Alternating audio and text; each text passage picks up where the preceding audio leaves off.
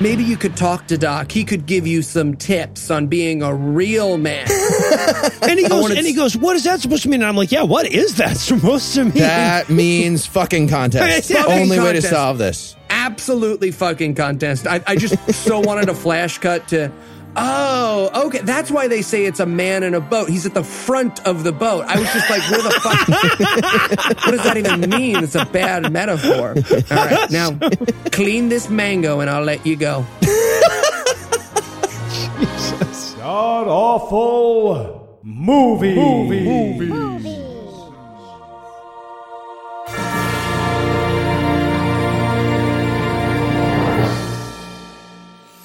Welcome back to the Gamcast, where each week we sample another selection from Christian cinema because Rod Rosenstein hasn't opined on our job performance yet. I'm your host, Noah Illusions, and sitting to my immediate left is my good friend Heath Enright. Heath, welcome back. Thanks, Noah. You know what I love? Your chicken parm Hot Pockets. I don't say it enough. I appreciate those. And that's going to pay off in about 90 minutes. Yeah, so about 90 minutes. It'll all make sense. Go back to the intro.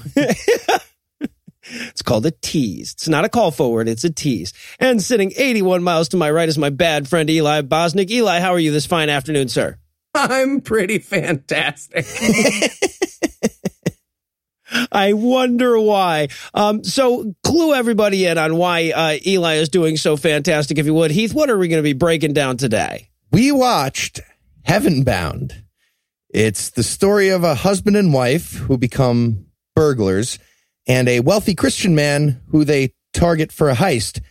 And all three of these people learn a valuable lesson about the meaning of life from a charming food enthusiast ninja. It's a very exciting movie.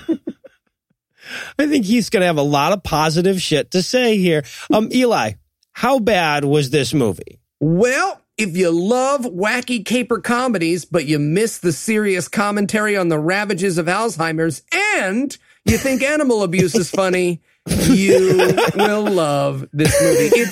It's Tower of Babel heist. Well, okay. Now, I feel like we need to address this issue up front.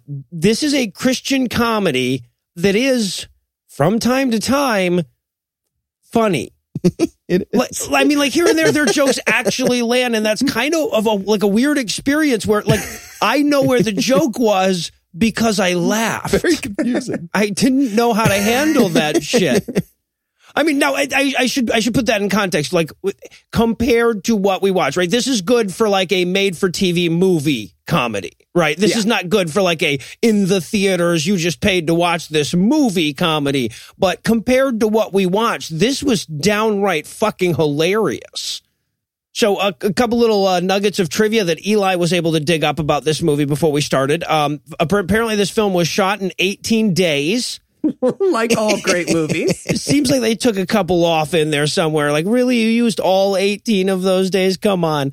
Also, this is the cinematic debut of Jamie Costa, the Vine star, guys. The Vine star, who is an impressionist on Vine and does no impressions in this movie. It does. I kept waiting for him to be like, oh, it's me, Robert De Niro. But he's just like, here's your pizza. All right. Yeah, I was in a movie. That's pretty much his whole bit.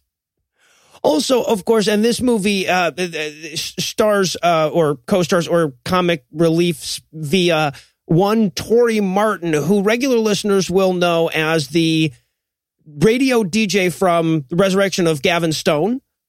Mm-hmm. Whose physical appearance we spent, I believe, 22 minutes on when we did that one. Yeah, the Ghost of Christmas Present. The human Christmas tree. Yeah, he's in this movie. And quite frankly, I hope to see more of his filmography. I noticed that he has an announced project called Christian Movie, and the description is a wacky comedy about a high school football team trying to win their first championship before the rapture. Oh. So stealing our ideas, man. Stealing our ideas. Yeah, right? Motherfuckers. Now, is there anything you guys want to nominate this one for being the best at being the worst at? Yeah, definitely.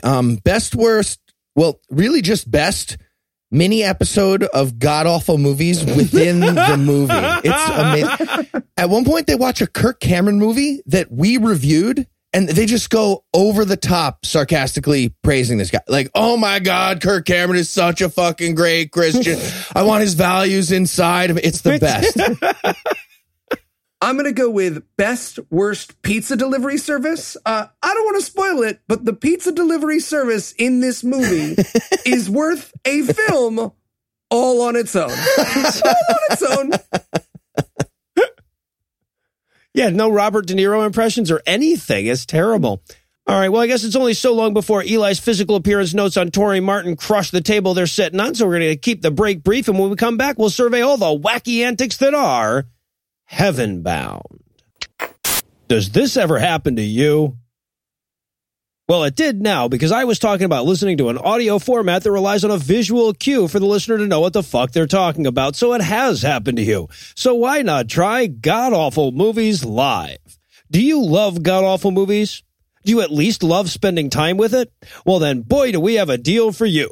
The God Awful Movies crew is packing their bags this summer for live shows in New York City, Seattle, Salt Lake City, and more. And you can be there to see all the action live. How much would you pay? $1 million? $2 million? Almost certainly not. But there's more. You'll hear the same show you know and love, but you'll also get sight gags, lighting, wardrobing, and that weird experience of watching Heath's voice come out of the wrong-looking head. But don't answer yet, because I didn't ask a question. You'll also get gesticulations, facial expressions, and the ability to hear what Eli says before Noah gets to edit it. You can even join the crew for a behind-the-scenes viewing of the film the night before for the low, low price of a more expensive ticket. But don't wait. Seats are limited and they will sell out quickly. So be sure to check the show notes for this episode or check our Facebook page or Twitter feed for more details and see God Awful Movies live in a city that'll be near you by the time you get close to the venue. God Awful Movies Live. It's better than drugs. I feel like being honest with him is just going to be the best. Hey, policy. guys. What's up? Hey, Heath. Hey. How you doing? How's it going? You guys ready to record? Yeah, almost. Heath, there's something we need to tell you. I don't want a bath. You always do this. No, it's not that this time. It's about the movie. Oh, okay. Well, what about it? Well, this week's movie has you in it. What do you mean has me in it? Yeah. There's a character named Moochie, and I'm pretty sure it's just coincidence. But he's got red hair. He unironically nunchucks. He spends most of the movie eating or thinking about eating. Come on, guys. I don't think that he went to high school with an armed robber. All right, call Andrew. We already did.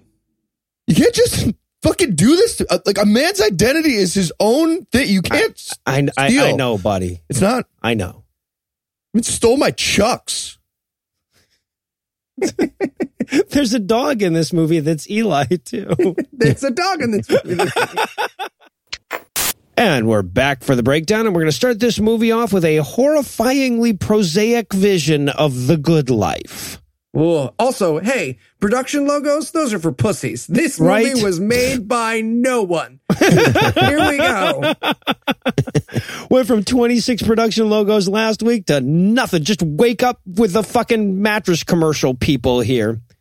And we see in this opening credits, this is supposed to be them like in their happy life. And so we see them like getting ready for breakfast and getting out of bed and all this kind of stuff. And it is sickening. I'm saying if at the end of this sequence, this couple had gotten law-abiding citizened, I'd be okay with it. I'd be okay with it. That's what I'm...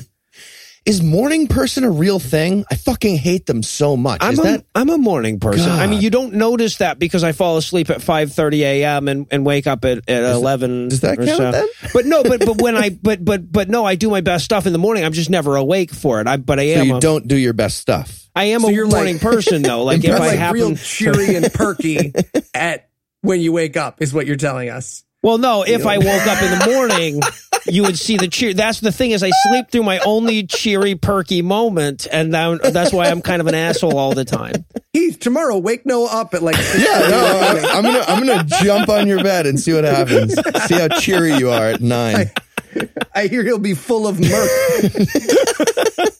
I love that 9 is the earliest Heath's willing to commit to that. So yeah, basically we made a painfully white family. Like if you stare directly into this family, you will burn your corneas white. But I will say, like, the music was pretty good.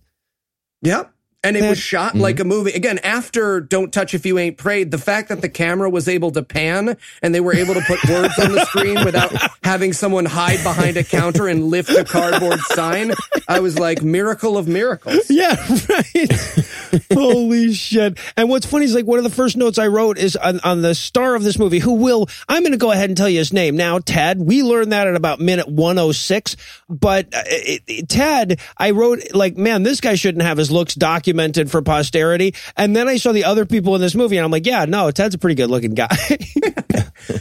And there is one moment in this opening scene where we cut to a family photo, and it is of the couple, the Ted and the wife, whose name I don't remember, and their son, who is a lawyer, who we will meet at the very, very end of this movie, and Moochie, who is her younger brother. But it basically looks like a family photo and then one child who was like a curse. Like they were walking by an all-you-can-eat buffet and they bumped into a gypsy and she was just like, ooh, kna-na.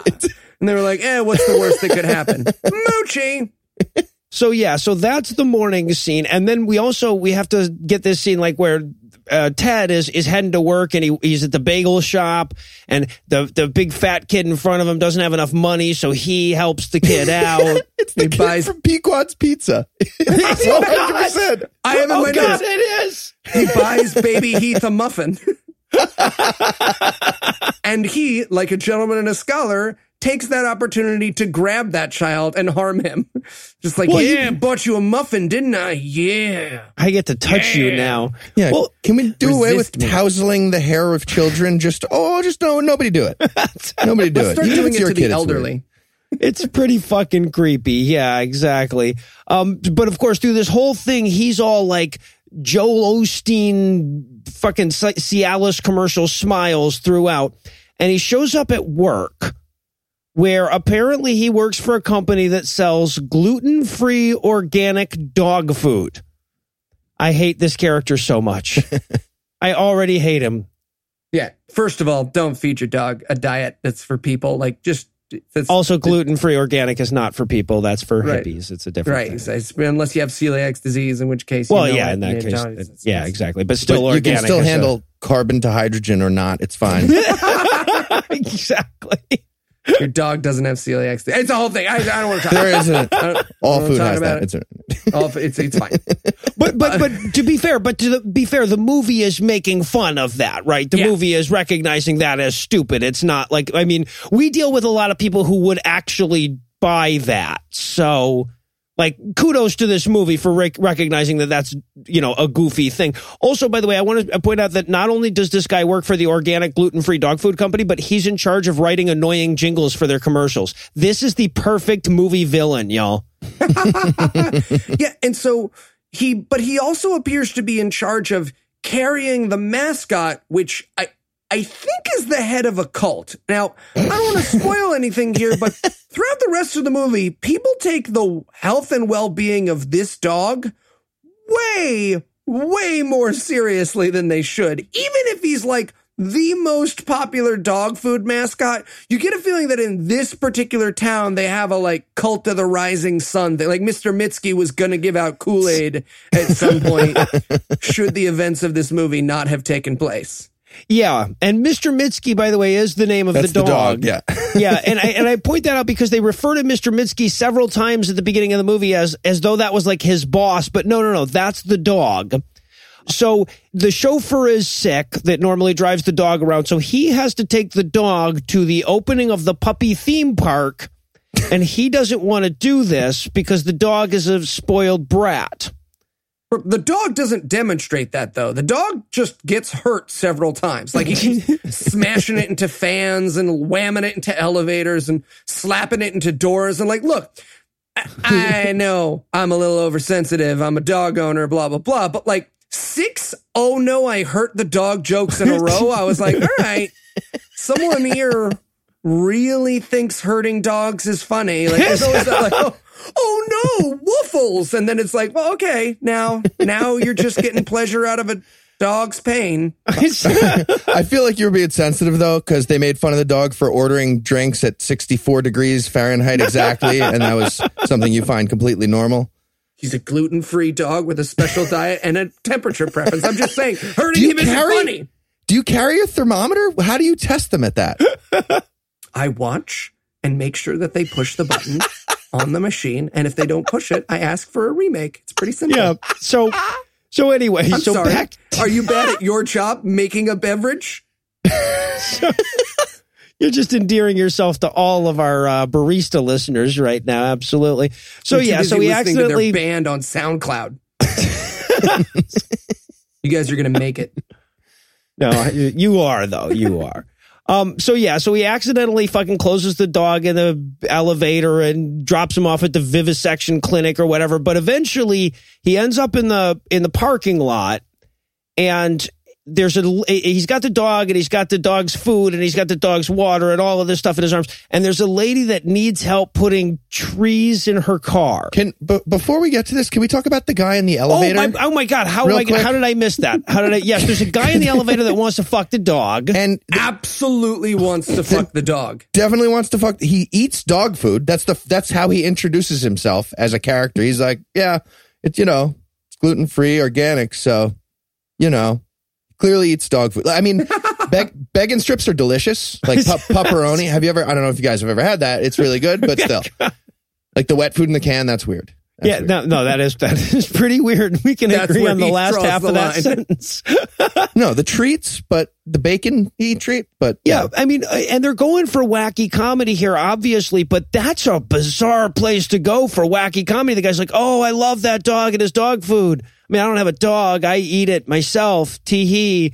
Can I put my finger in it somewhere? Yeah, there are several moments throughout this movie where they're very clearly going for wacky comedy, but in a genre that's entirely inappropriate. Like he pulls up, is that Ralphie the rapist? I'm always a raping. It's like, I know you're going for comedy, but the subject matter is weird.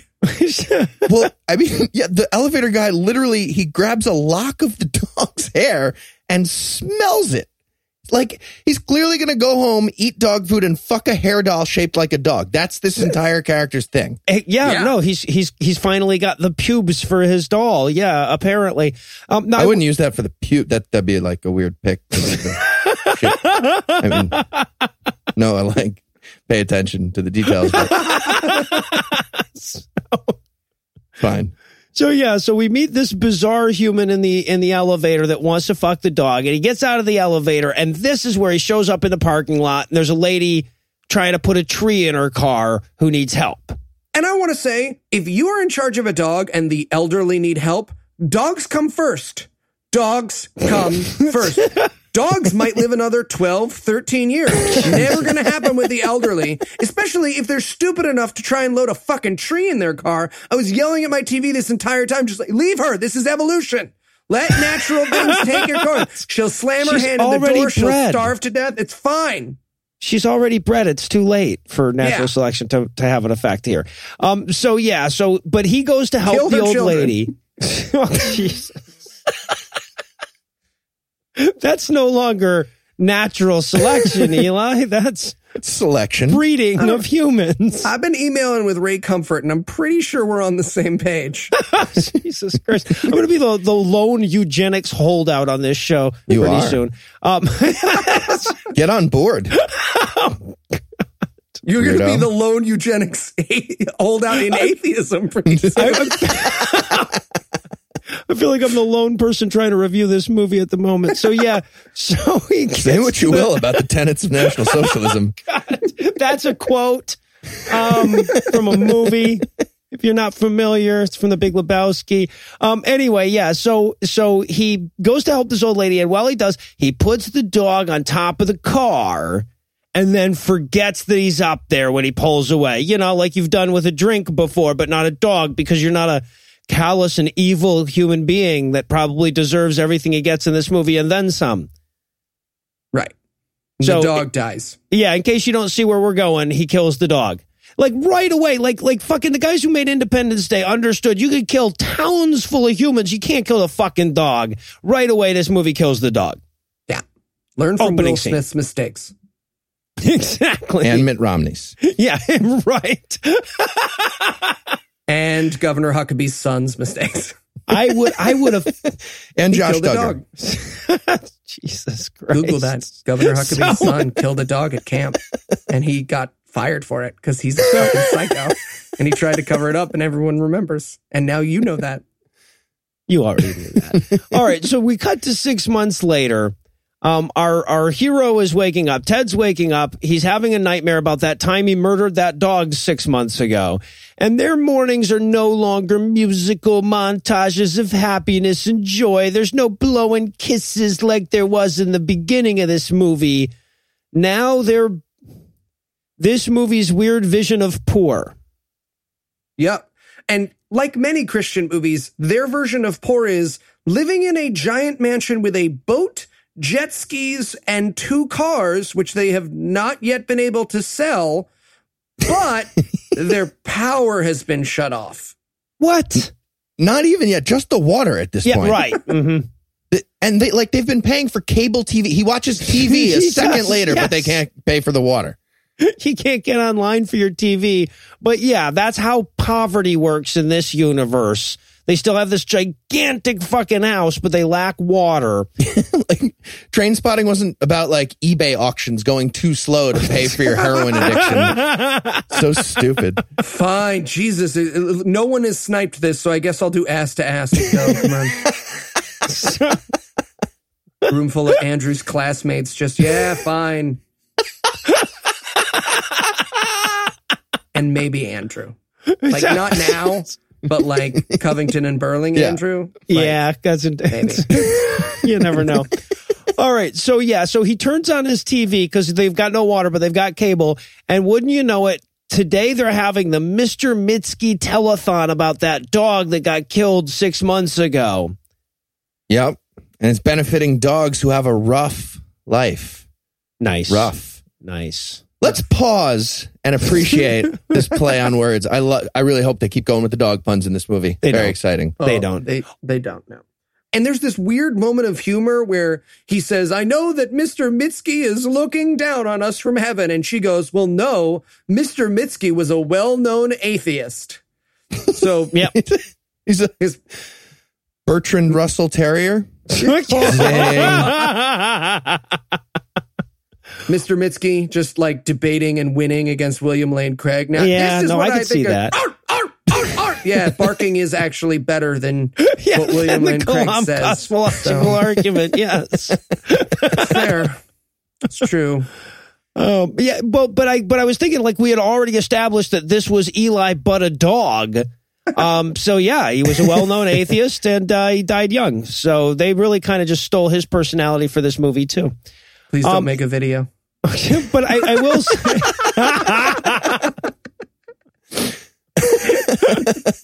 I will say though, that atheist line that was the first time the movie made me laugh, and it wasn't the last. There was one other. So way to go, comedy. So okay, so now we check in on the wife this 6 months later, and she's sad. She's crying about the dog thing, apparently. Yeah. Also, this is where he gets the phone call from his son, and it's like, yeah, I'm having a lot of trouble paying to keep you in law school. I'm like, oh, that's poverty for you. You can barely pay for the 7th year of your son's law school. Son, I don't know that we're going to be able to help you pay for your last year of college degree.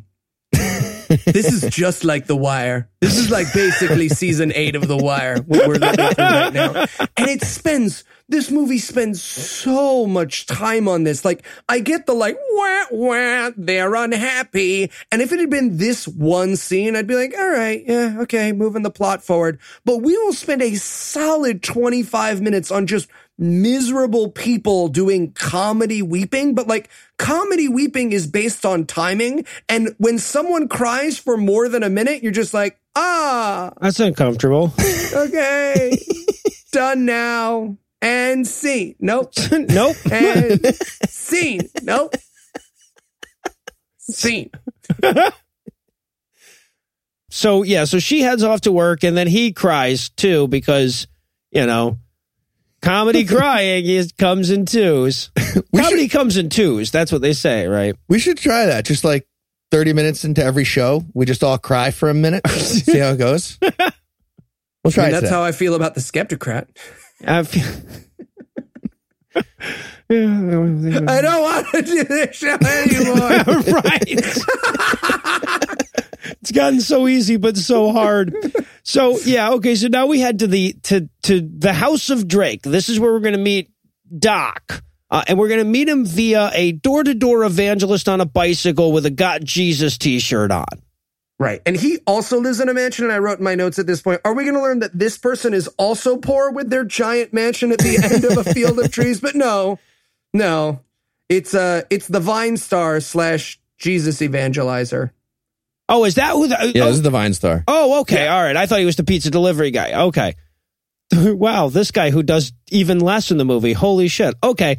So he shows up, and apparently he's supposed to be like a super evangelist. We get the speed cuts of him pulling his Bible out of his fanny pack and everything. And he shows up to convert this old man. And the way he does that is he says, if you were to die today, do you know where you would spend eternity? And now my response usually is, of the two of us, I feel like you're worried about the wrong one dying today, bro. You're so close to being inside my house. It would be easy to drag you in here. And then legally speaking, as I understand. Anyway, but the old man, at least for all, like, there's no reason to believe otherwise, just decides to fuck with this guy for the rest of the day. Yeah, for like hours. He's like, ooh, what a good question. Why don't you come in? And we all have some version of, oh, he's going to murder this kid written in our notes. Because that is the only reason to fake pretend to think about this question is you're just waiting for them to sit in the chair where you can push a button and they're automatically strapped into it. Honestly, though, I thought this was a great response to preaching. Just like delay and fuck. Like from now on, when a preacher shows up, the game is how long can I keep it going? And just like bring him in. Like that'll be fun. Yeah, because I mean, they give the impression that until he answers this question, this guy's not allowed to leave. Yeah. Right. If that's a fucking rule, I'm so happy that we now know that. That's a rule. Yeah, no shit. Like the Zazzle customer support, like how they have a no hang up policy as long as you don't swear at them. That's true, by the way. You can talk to them for as long as you like. You're endearing yourself to all of our Zazzle employees, too. Yeah. Oh, I'm telling you, that is, you can spend hours on Zazzle. I can and have just been like, so what do you think of the first Star Wars movie? If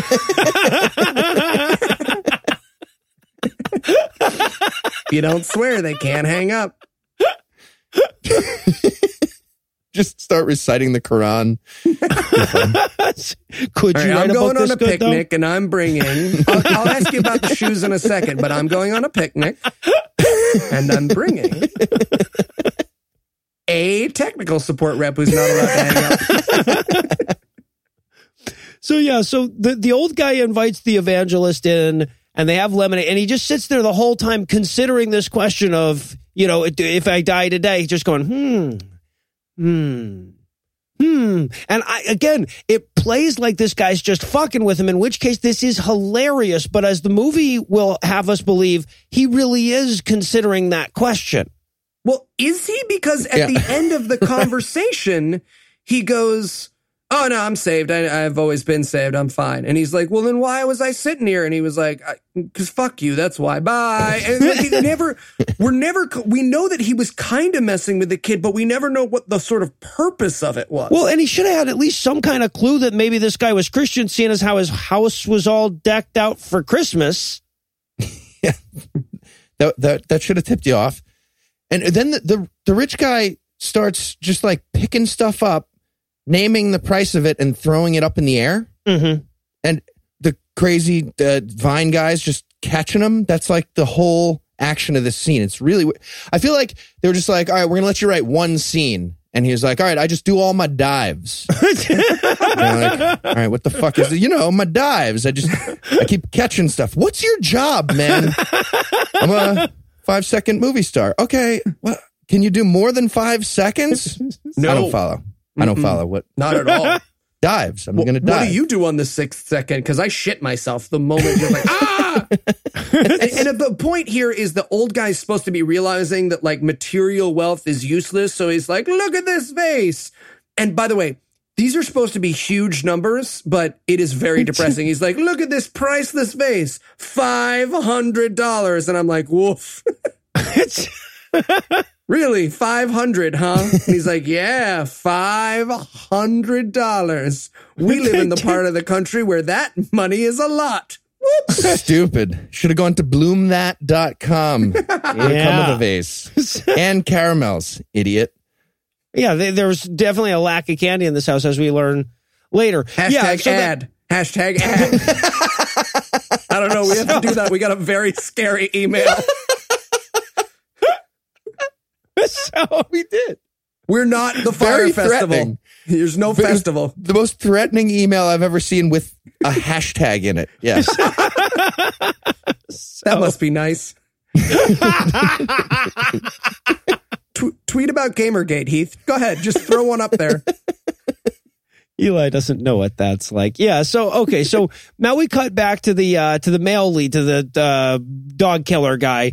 And he's getting a pizza delivered. Again, this movie's vision of poverty isn't that you can't afford to like have your food delivered. It's that you have to do it with a Ziploc bag full of change. Yeah. And this is where we get to the incredible pizza delivery service. So we will learn that this is actually standard, but this is called Pretty Good Pizza. And they go, here's your pizza. It's pretty good. And the idea of an honest pizza delivery service is my everything. Just amazing. Like, hey, how's it going? I drove here high. I didn't start as high as I finished. Here's your pizza. I had a slice. It's meh. So yeah, ask me how much this costs our company. No, lower, lower. Imagine you could cut a penny into tiny pieces. That's my hint for you. It's about 30% of the cost of the food, of the cost of the pizza is the food cost. Yeah, I had shit jobs. I had shit jobs too. That was specific detail you had at the ready. Yeah, and that's why I was a drug dealer. Well, I didn't say I had multiple jobs. I had more than one. So yeah, so they get their pizza. And all three of us were not drug dealers. That is not true. Not at the same time. No, that is not how you get into podcasting. We should deal drugs together. Come on. God, how much would people love it if they could get our drugs from us? I mean, you too. They could probably get not me. Our drugs from us. I don't think. Can we Patreon goal a big pack of cocaine? Is that allowed? Patreon. Wow, that's a great idea, because Patreon's already probably a pyramid scheme, so we could just add drug dealing to it. So's the Fed. Oh God, Jesus! Now you'll find out about those hashtags. Gold fringe on the flags. So, yeah. So then we cut back to the old guy who is apparently still fucking with the evangelist dude. Hours later. Yeah. Hours later. And this is where he confesses to the young man for the first time that his wife, who's dead, was way more awesome than him because she was a missionary and he was just a stupid doctor without borders. And like, cleft palate, cleft schmallet, she was the one giving out Bronze Age books on murdering witches. Yeah, right. And this is when the evangelist guy says, wait a minute, you're already a Christian? And he's like, oh, yeah, no, I've been a Christian since I was a kid. And he's like, fuck, you man. literally just walked past a Christmas tree. What are you talking about? Yeah, right? Give me a fucking break. But yeah. So, but what I took from this scene is that this is a lonely old man that wanted somebody to talk to. Because then the kid goes to leave and he's like, wait, I could go with you. I can help you evangelize. And he's like, no, I don't want you around. And I'm just like, don't be an asshole, man. The guy wants to hang out. Don't hang out with the elderly. Don't do it. Encourage it. Encourages them to not die? Yeah, exactly. They give them big bottles of pills for a reason. No, I will not apologize for this. You should use their health savings accounts and they'd be fine. I think you're... Exactly. They all have pre-existing conditions. I think you're just jealous of those of us who are going to make it to a ripe old age. I think that's what it is. Hey, what is it? Like a 95% chance my life insurance company is right? I'm fine. Does anyone else smell toast? You understand statistics like a human. I'm picking Eli in Celebrity Death Pool next year. First off the board. Oh, I want my own page of the Atheist Yearbook, just me with my hands on my chin. What are you worth? 70 points this year? I'm totally picking you. Nice. Yeah. So now we cut to the doctor's office where this doctor works, and apparently the wife, Josie, Ted's wife, is his assistant. But they're still desperately poor. Like, can't turn their lights on, can't have water, can't eat more than one meal a day. Poor. Right. Yeah, they're just about eating dog food themselves. But yes, she works as a assistant in a doctor's office. She apparently has done that for years and years. Also, this is where we meet Victoria Jackson. She has a little cameo in here. She's not irrelevant. She's still in direct-to-YouTube releases in 2017, y'all. Who is that? She's the star of those CPAC things. She's a really good comedian they get at tea parties. She was events. on Saturday Night Live when I was a kid. So, yeah. She did Weekend Update. She would stand on her head and do fucking Did she do poetry. Weekend Update? I don't remember her doing Weekend Update. Well, yeah, she was like she wasn't part of it. She wasn't the anchor. Dennis Miller with it back then. Remember But when yeah. SNL was just 4 high pseudo celebrities and George Carlin, John Belushi. George Carlin was not. He hosted the first one. Yeah, he hosted the first one. Yeah. He was all coked out. Yeah. Oh, yeah. Do you know who the musical guest was remember on the when first those guys episode? were on drugs? Are you telling me? Remember when the Saturday Night Live cast was on drugs back in the day? Keenan is straight edge.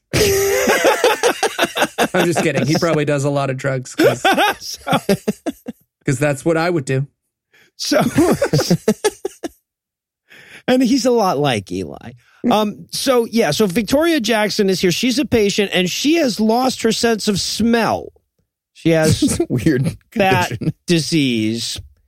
And she's quite tore up about it because she's a scented candle maker and that's super sad.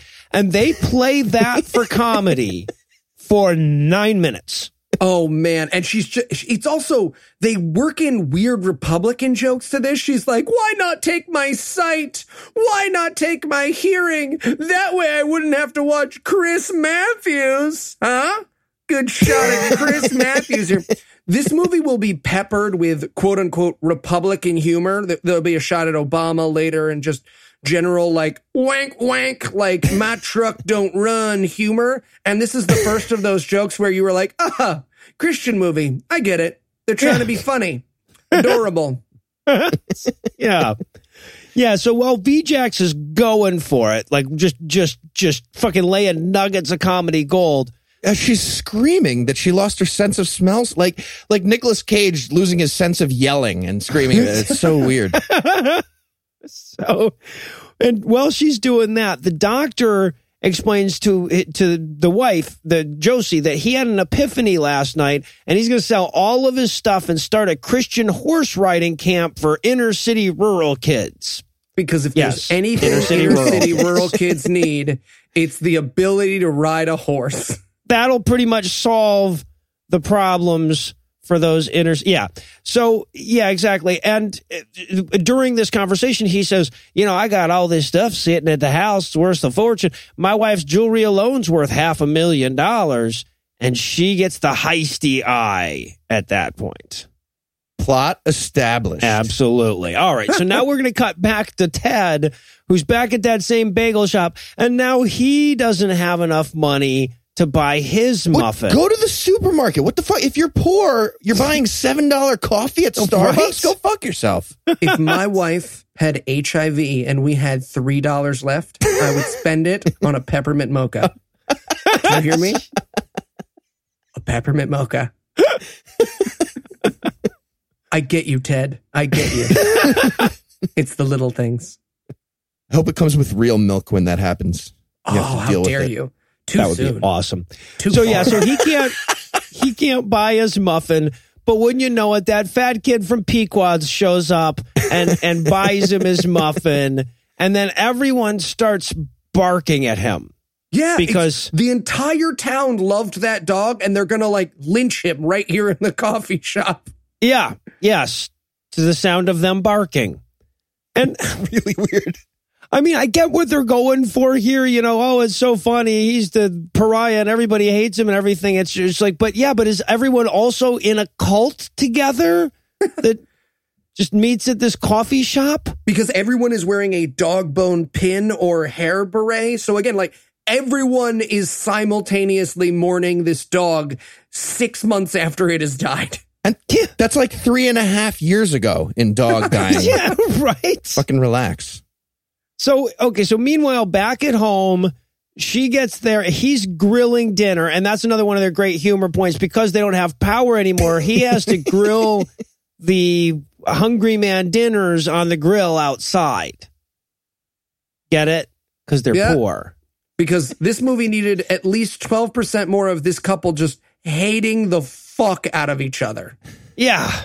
Just hating and again, short term, I get that that's comedy, but this is a solid half of the movie is just like, I hate you. I fucking hate you. Yeah, no, we go a good 30 minutes with that before they finally get to like, oh, because the marriage is, yeah, right. Oh, God, Jesus. Everything was too long in this movie. This is where we learn about her minute of crying every morning, too. Yeah. I wanted them to bond over that. Just like, I cry for a minute. I do that, too. I cry for the minute. So much in common. Let's have weepy sex together every morning for a minute. Let's do it at the same time. No, it's fine. Okay. You go at 7:30? Let's alternate and be fun.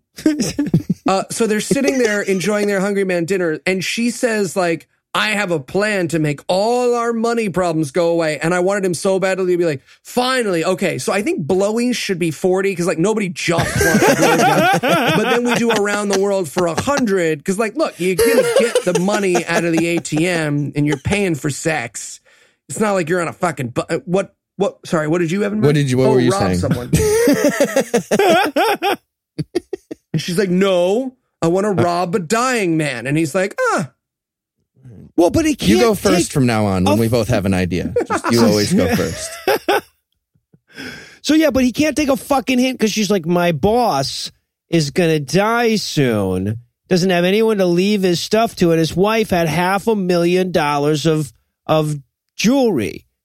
And he's like, so I could get a job polishing it? For several minutes, she's like, no, because what if something should happen to his jewelry? Oh, what, like an earthquake? No, just, yeah. What if someone were to steal it? We could catch them and get a reward. What the fuck is the matter with you?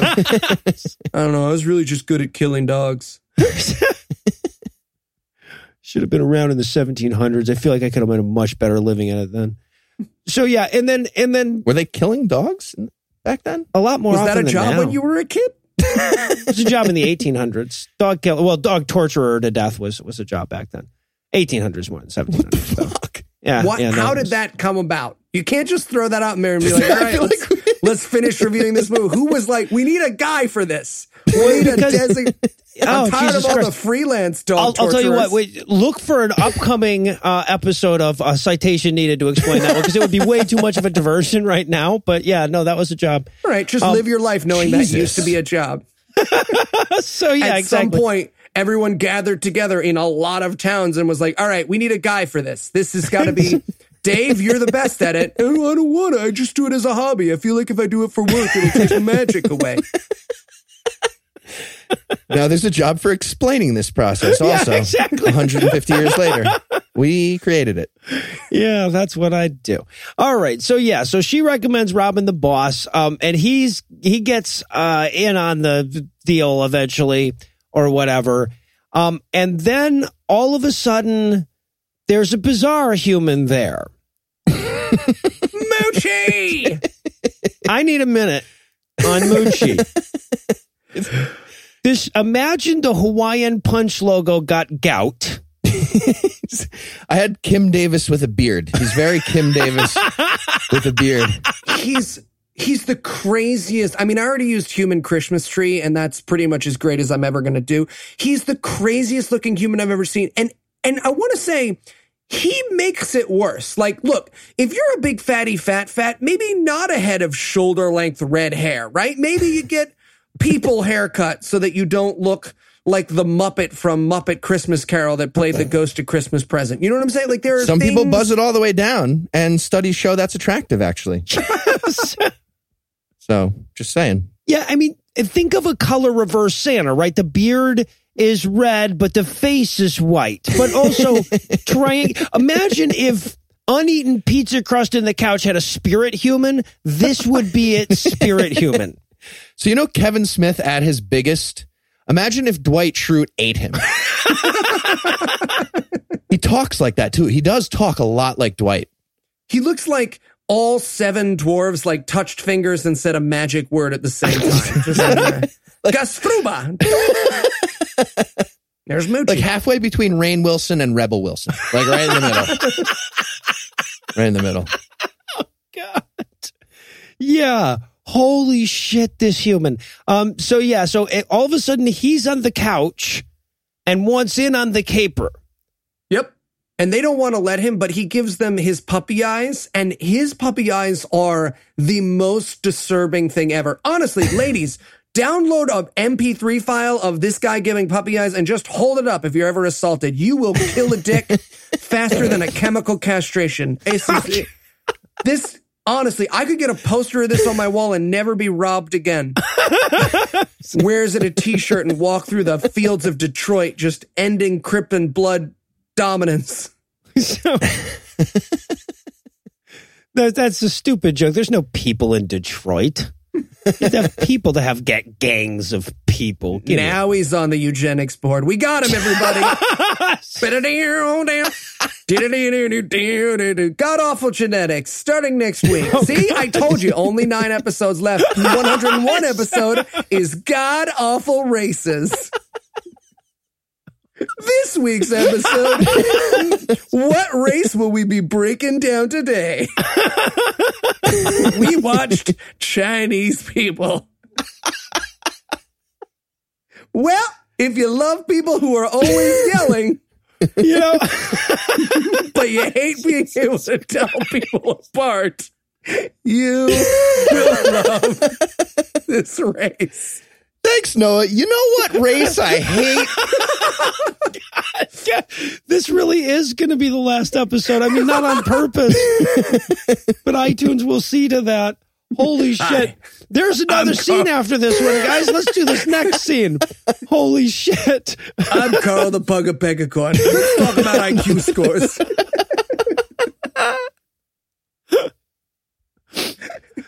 Time for more pizza delivery here. Then the movie happens. So now the old guy gets a pizza from the same pretty good pizza guy. And Jesus Christ, it's so hard to wind down now. And he tries to evangelize to the pizza guy. And the pizza guy, luckily, reacts exactly the way all of us did when we had delivery jobs, which is just like, nah. Yeah. It's not. Yeah, I know. I get you're giving me a good tip here, but if I was really worried about the money, I wouldn't be doing this, would I? I just want a job where I can smoke weed. He offers him, this is real, $100 to come in and watch a Billy Graham video. And the guy's just like, No. nah. No. That's not. So accepting bribes is a pathway to heaven. That's your theology. And he's like, That's not very good. no. Do you have a podcast? Yeah, a couple of years. Give me a minute. Well, this is where I started to believe that the pizza guy was truly the hero of the story. Because, like, he's like, oh, you know, this some twerp in a Jesus Save shirt already got to me. And he's like, oh, did he gets all my best customers? And he's like, yeah, he gave me this. And he pulls out a Chick Track. And I'm thinking to myself, God, where is this hellhole that I must, like, take my own life should I ever find myself en route to it, right? Where you can't get from your pizza place to your fucking delivery without being evangelized to twice. Are they in Valdosta, Georgia? Where they're in Tennessee, right? Close. No, yeah, I guess so. Yeah, exactly. So the pizza guy leaves, and then we got like the husband and wife and Moochie, who is her brother, I guess, showing up to do the heist. I wanted the bike guy to start harassing the robber family right here.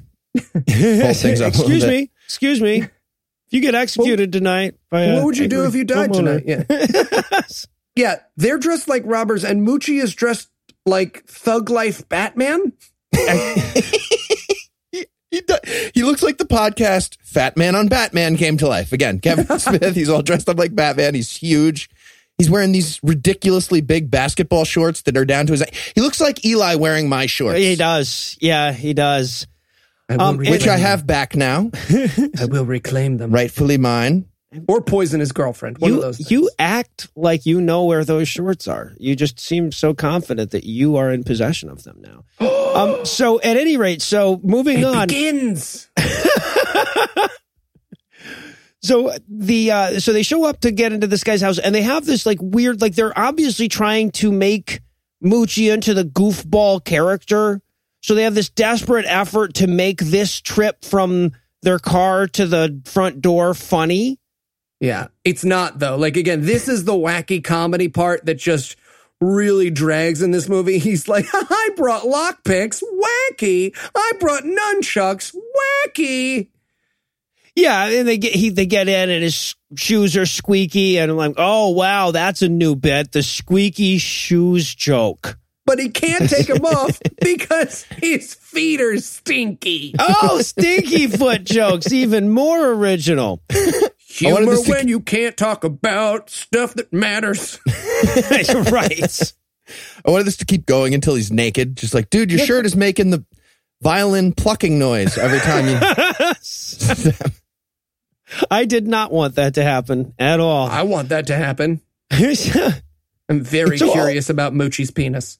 Big is beautiful. Also, I want to say, okay, so their plan here to rob this guy was, we'll wait until night where you'll be taking his sleeping pills, and then we'll break in. She works at the thing that he works at, and her husband has no job. Right? Like when she could verify that he was out of his home for hours at a time, seems like the time for the robbery. I am to robbery as Heath is to rape, apparently. I thought this through a little more than the movie did. Oh, we should rob people if podcasting ever goes wrong. I'll be the Moochie, you can be the Noah, and Heath will be the other Moochie. We have two Moochies. Like, this is why they got rid of the analogies on the SATs. I don't really think it's not really valuable to anybody. I took those. So did I. They let anybody take them. Yeah. But it sucks now because they changed the maximum score, so my score sounds stupid now. It used to sound good, but now it doesn't sound good anymore.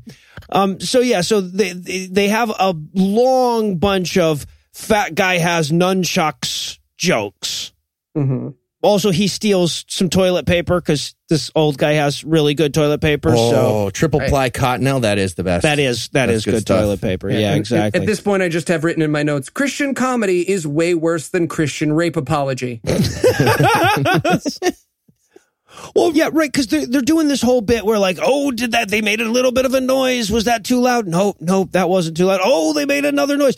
So this culminates in this like, oh, he's standing over the piano. Oh, he's got the nunchucks, piano, nunchucks, piano. And then he falls down and knocks something over. It's just like, what were you setting up? With himself in the vase, he knocks over a gong. It starts a bowling ball rolling. That wakes up a dubstep DJ who turns on system all out. It's so good.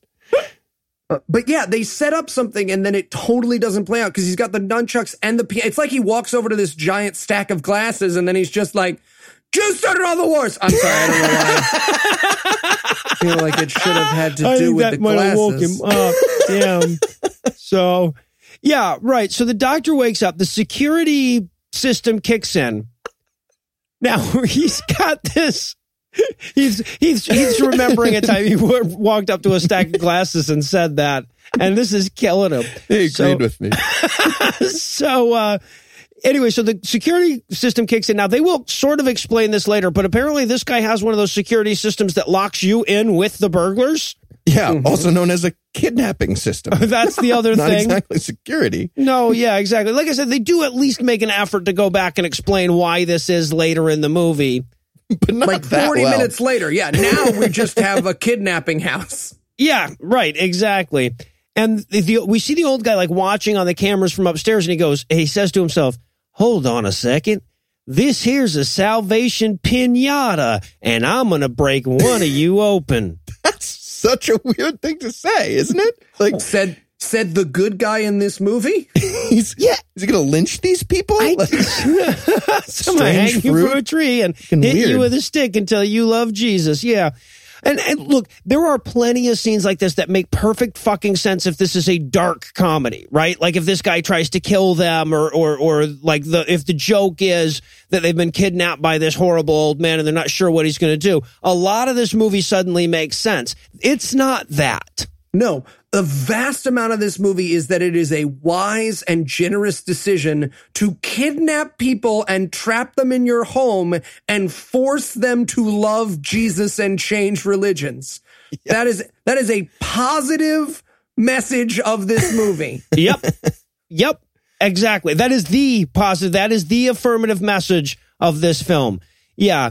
So anyway, so now they're trying to find a way to sneak out. So they wander down into the basement where, wouldn't you know it, this guy has 60 trillion karate trophies. And look, I can't promise you much, but there is no human less dangerous than a human with lots of karate trophies. There is nothing, unless the only thing that karate trophies do is give you the ability to throw a karate trophy at another person. And they're generally pretty weak. They'd break apart pretty easy. I was really hoping the doctor was going to do one of those like Karate Dad demo things. Like, all right, give me your wrist. Okay, see how I'm controlling your wrist now? I'm dominating you because you handed me your wrist. All right, throw a punch. We'll throw a Can't punch. do it. First go, no. Hup, and then I'll go, hup, and then you go like 3 inches in front of my face. Is my 11-year-old nephew just got his black belt.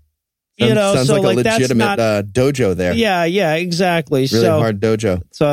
It's one of those very impressive feats.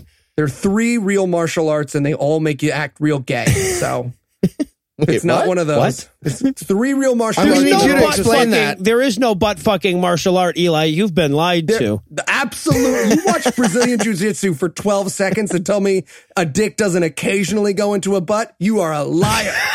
Okay, but not in a gay way. I think you're... That's exactly. It's in a manly way. Dude. What the hell?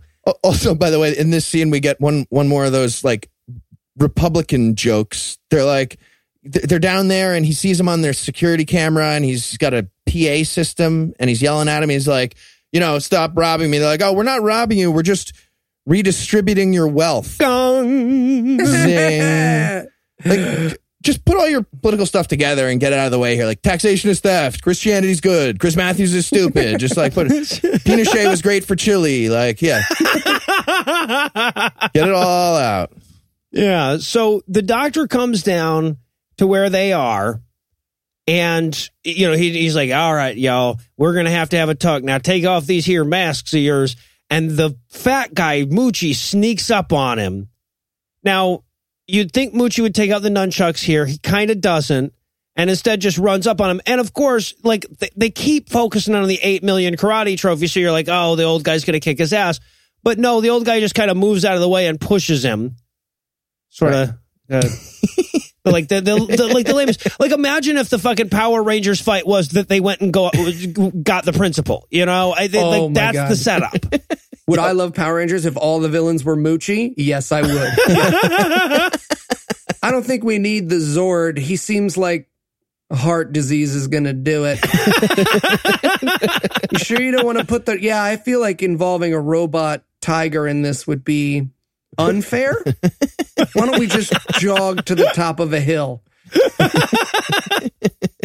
That did it. So he throws Moochie around. And he goes, I'm just redistributing your health, zing. I am John Galt. Like, go fuck yourself. It doesn't even make sense. We should redistribute health. Obvious. Jesus Christ.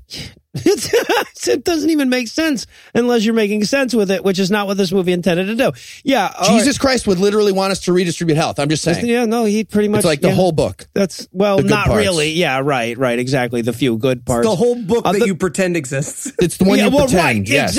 Exactly. Yeah. Everything you cherry pick agrees with me. Fuck you. Right. So he orders him upstairs to go have some tea with him. This is where we get the second instance of this hilarious quirk that Moochie's character likes to take things out of things when he's nervous. Can't wait to see that again. What a character. Really wanted the doctor to be like, oh, me too. Snatch his eye out. See, I'm funny. If I was fat, that'd be even funnier, right? Right? Do something fat again. Fatty. I just had a pretty major flashback to high school. A lot of stage directions like that. Yeah. Yeah. And now, what outfit are you? I don't know. I kind of ran out of outfits, guys. It was just going to be my dick. So, y'all want to see my dick? Whatever. So, he brings a change of clothes and some eating utensils. There's nothing funny about like sweating, emergency meals. These are real things. Yeah. No, and I'm sure he's going for bearded Hormel loaf. So they're all sitting around having tea, and the old guy turns to him and he goes, "If y'all died tonight, do you know where you'd go?" And of course, like, the guys at the table consider this a death threat. Now, I would have reacted the same way, death threat or no, even if I knew it was evangelism. Yeah. Which, again, they react normally, and he's like, no, I was just wanting to change your religion. And they're like, oh, you sure it can't be the murder thing? I kind of would. Or just flip that sentence from now on when you use it. Just say, would you go to heaven? Can't Moochie just have a key hidden in him and you hand me a butcher knife, please? Please? So, instead, it's even worse. They decide to have Christmas together. So they go to his Christmas room. Oh, terrifying. Yeah, again, if this is a dark comedy about an insane person that like is going to kill them at the end of this makes perfect sense. Yeah, it's enormous nativity room. You know what's a great reason for taxing rich people? Enormous nativity rooms in mansions. Oh, my God. Yeah, boy, do they make a good argument for that in this movie. So he comes in and he's like, I think we should all listen to the story of Christmas. And Ted goes, I think we've all heard the story of Christmas. And he goes, well, why don't you tell it to us now? You can use my action figures. I mean, nativity I'm the sane scenes. person in this movie. I have action figures for Joseph and Mary at the ready in July. I'm the protagonist. No, but I will say, like, the bit where they have him telling the story, again, actually made me laugh out loud. That was the second and last time I think that the movie managed that. Yeah, he starts doing Rapunzel. He doesn't know what to do. Yeah, exactly. And I wrote in my notes, I'm like, damn it, Eli, stop picking good movies. And then I wrote, oh my God, this is how bad it is. This is good to me now. Right? Like, all the movies are going to be good now. I'm going to be going like, I feel like you guys are not really giving Loving the Bad Man a chance. You know, there was some like when you think about it, like as far as cinematography go, Sticky is hard to pull off. And they managed that. Yeah. On a scale from 1 to I cried at Fast and the Furious 8, this job has changed my life.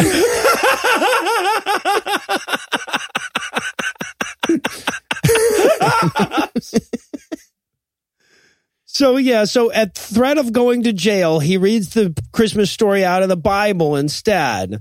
And then the old guy gives them all pictures of him and his wife. And isn't that a weird threat? Like, I'm going to imprison you here for the next 4 days. Don't make me call the cops.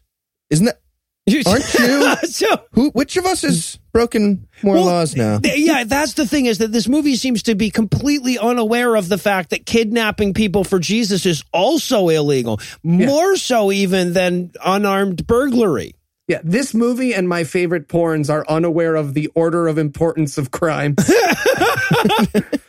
Well, you stole that shirt. Someone really got that joke, and a bunch of people are like, I don't understand. Eli says the weirdest stuff on their show. But the guy who gets the joke, you get it. I get it, yeah. It's not a girl. It's and a now guy. And now it's time to have Easter, apparently. So they go to his Easter room. Well, I feel like a Valentine's Day sex dungeon should be next if we're going from Christmas. Really? Yeah. Right? Yeah. It's like, tell the story of St. Valentine with these fuck dolls now. They should have had to drop off in the bar for a St. Patty's Day room. Yeah, no, that would have made sense. Whatever. So now banish these real snakes I have in this other room. You guys are unbelievable. So I've been accused of that often. Irish recently. people have it tough. Whatever. Need not apply. Do I need to remind you of how hard it was for us We look different. in the 1700s. Classical Yeah. liberal. So, You were all a bunch So- of dog torturers just traveling to the United States, hoping to make a living in the 1700s. 1800s. I think it was the 1800s. But on their way to the Easter room, there's a ring on the doorbell, and it's the police stopping in because he's rich and white. Yeah, they're like, some people have said that we need a scene where I'm here. How's everything going? Yeah, the actual excuse is he's just like, I was driving by and I saw your lights were on, so I decided to check up on you. I figured, the people in the inner city part of town were going to be doing fine. But you with the lights at 11. While he is talking to the cops, like Moochie and the wife hide down below, and he has to hide like in this weird fire pole circle thing that's above. Who knows what this I think it was a architecture is? bar. But they have a face making contest at each other. And look, I didn't laugh at a lot of this movie, but Moochie making faces made me weep with That's laughter. really funny. I don't think this guy meant to be as funny as he was, but like if this actor wants to call me and be like, hey man, I'll make faces on Skype for $80 an hour, we have a customer. I'm just saying. So as they're doing that, the old guy runs the cops off, and this makes Ted mad. Now, not because he's like, why didn't we tell the cops that we were being kidnapped and held against our will, but rather because he's like, what are you doing not turning us in for robbing you? Are you just messing with us? So this is the part where they order him into the closet, but it just so happens it keeps escaping. Yeah, this is the closet with all of those tricky trap doors in it. I wanted Like the rich black people lady have. from War Room to come out one time when he escapes, just like, oh, sorry, wrong movie. Ba-ba-ba-ba-da-ba. He also has a secret stash of like random food and drinks in this secret closet just so he can like casually walk out in a funny way, like chewing an apple all of a sudden Yeah. and then got a Judge glass him of for milk. that, Heath. You should judge him for that. Whatever. So they keep Sometimes you have far an is the entire sandwich? cake or sizzling fajitas or a horn of plenty just sitting somewhere. And So they keep locking him in the closet, but he keeps getting out, and once that scene is over, we can cut to the next morning where like apparently they've spent the night now and they wake up to Billy Graham videos. And I started thinking to myself at this point, oh my God, in that opening scene where the dog died, actually he got into a wreck and died, and this has been hell the whole time. Oh. But that's not where we're going. I'm going to tell you in advance. Nope. So early in the morning, the doctor wakes up the wife, the Josie, and he says, hey, put this on. This is my wife's old jacket. She's like, why? He's like, because I like you to look like dead people. just wear it. I said, oh, he's going to make her put on. He goes, we're going to go out to the barn. And I'm like, okay, he's going to make her put on his dead wife's clothes so he can make her fuck a horse. Finally, this movie makes sense. Here we go. Okay, so like if you read this whole scene as him trying to get her to fuck the horse, And wear a skin mask. What? this Dick cream. this I said scene dick makes cream. complete fucking sense. So now we learned earlier in the movie that she had a bad experience on a horse and doesn't like horses, and he basically calls her out for being a horse racist and wants her to like get back on that horse and try again. But again, if you look at this as him hinting very broadly that he wants her to fuck the horse, the scene's a lot more fun. He's like, oh, Iris, whose clothes you're wearing, loved horses. You get it? She loved horses. Even physically. And Physically they loved her. loved. And she's like, fine, I'll try riding it. And he's like, yeah, that too. That's fine. Go for a little ride around the field. Fucking goddamn it.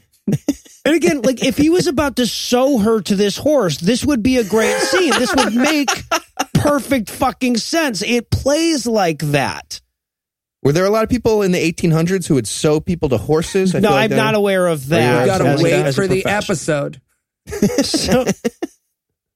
So yeah, and of course this is where he has to have that whole like, I realized I've wasted my whole life saving lives with my doctoring when I should have just been evangelizing Jesus. I did very much identify with the everyone loves your wife and just tolerates you conversation, though. Yeah. That hit home. Yeah, no, I've had that experience. Most yeah. people didn't even notice I was there, and they were like, "You work in radio, right?" And I was like, "Yeah, kinda. It's like radio. Can I buy it? I mean, we do it's like Kickstarter, but they get stuff for it. Don't people get stuff? I don't want to talk about it. Did you just lick my neck? So once the movie is done explaining that doctors are a waste of time compared to people with Jesus pamphlets, we now go back to, now we get their little horse riding scene where they bond. Yeah, and this is where we get the rich have it hard talk that they have. And she's like, well, how hard can life be if you're rich? And he's like, describe your husband's dick for me.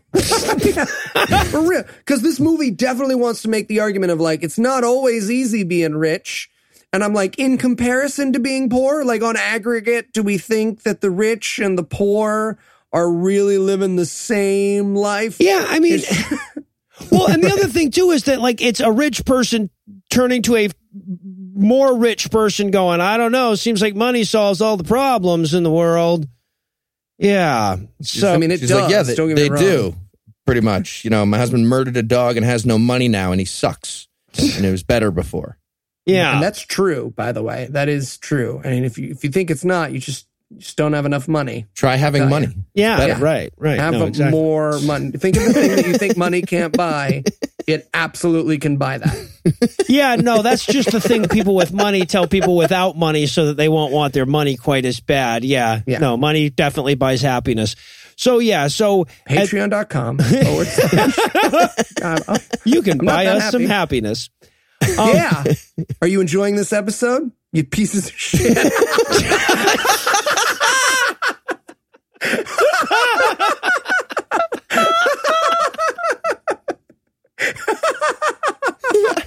Usually you wait until we're done recording to call you pieces of shit. We bought some a weird liquid show. happiness. We bought some powdered happiness. We're having a good time. I want to point out that I'm the only one here who's high today. Jesus.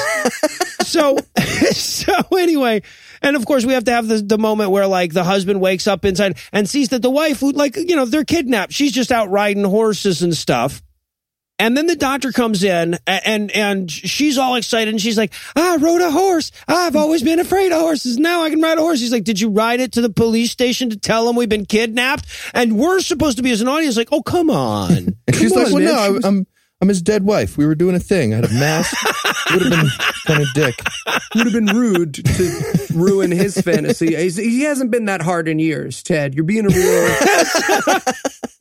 real jerk about it. Well, and the scene really plays that. Like she's like, I don't know. I kind of didn't feel like it would be so tingly to be kidnapped, but kind of hoping I get spanked. Right. And he's like, well, look, I need you to manipulate him to let him go. And she's like, I would never manipulate him. And it's like, weren't you willing to rob him of his dead wife's jewels 7 seconds ago? Yeah, but manipulation is one thing. That was before he started holding us hostage. So it's different now.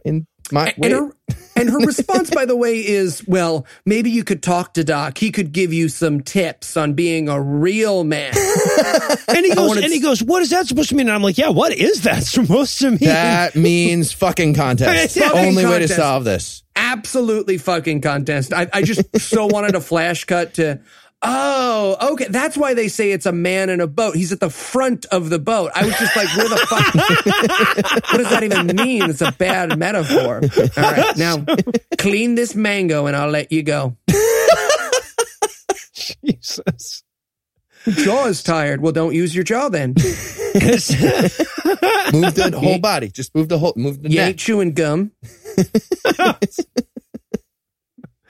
Yeah, a lot of ways this movie. I feel like the deleted scenes in this movie were amazing. You got to punch her in the butthole. And Little jabs. Bam, bam, bam. I threw in some bad advice there at the end because I know we have some young listeners. And just want some teenager to just jab his girlfriend in the butthole. you killed it by pointing that out now. But yeah, so you shouldn't have told them which of those pieces of advice were bad. We could delete it. They don't need to know. So, of course, now the key here, though, is that this is where, like, Ted has to have his I murdered Mr. Mitski and it was all my fault and I'm a loser moment where he has to, like, come to grips with how bad it's gotten. And Doc's going to help fix the marriage. 4 words, crest of the labia. It's like money. It can create happiness. Yeah. Or do the jabbing thing. It's one of the two things. It's either what I said or the jabby thing. You have Get a a speed bag 50-50 to chance practice. of being able to try the second one.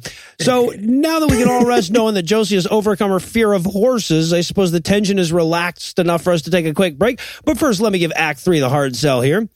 Will they return Moochie to the sea so they can swim with his family once more? Will the pizza delivery guy mow down the kid in the Jesus shirt in a fit of drunken rage? If you died today, do you know where you would go? Find out the answers to these questions and more when we return for the rest of the script conclusion of Heaven Bound. Honesty Pizza, how can I take your order? It's fine. Oh, okay. I'd like to order a large with pepperoni and olives and a medium plain pizza. Okay, great. That's a medium amount of empty calories and a tremendous amount of empty calories. And will you be coming to pick that up? Or are you so divorced from your ancestors that you need someone to literally bring it to your home to prevent you from walking? The second one? Great. Okay. What about some sugar? Would you like to reward yourself for eating a meal like a baby or a crazy person? Yeah, I guess that sounds good. Fantastic. Would you like cinnamon or chocolate flavored sugar? Chocolate, definitely. Great. Mm. And would you like to add liquid sugar to that? You have diet? Mm-hmm. We do have fake liquid sugar. Would you like too much to drink in one sitting or nearly a gallon? Again, the second one, I guess. Excellent. Great. So your total will be low enough to trap the poor into relying on this, and it should be there in as long as it takes 3 stone teenagers to make it and a drug dealer to drive it there. Okay. Hate Honesty Pizza. Really weird.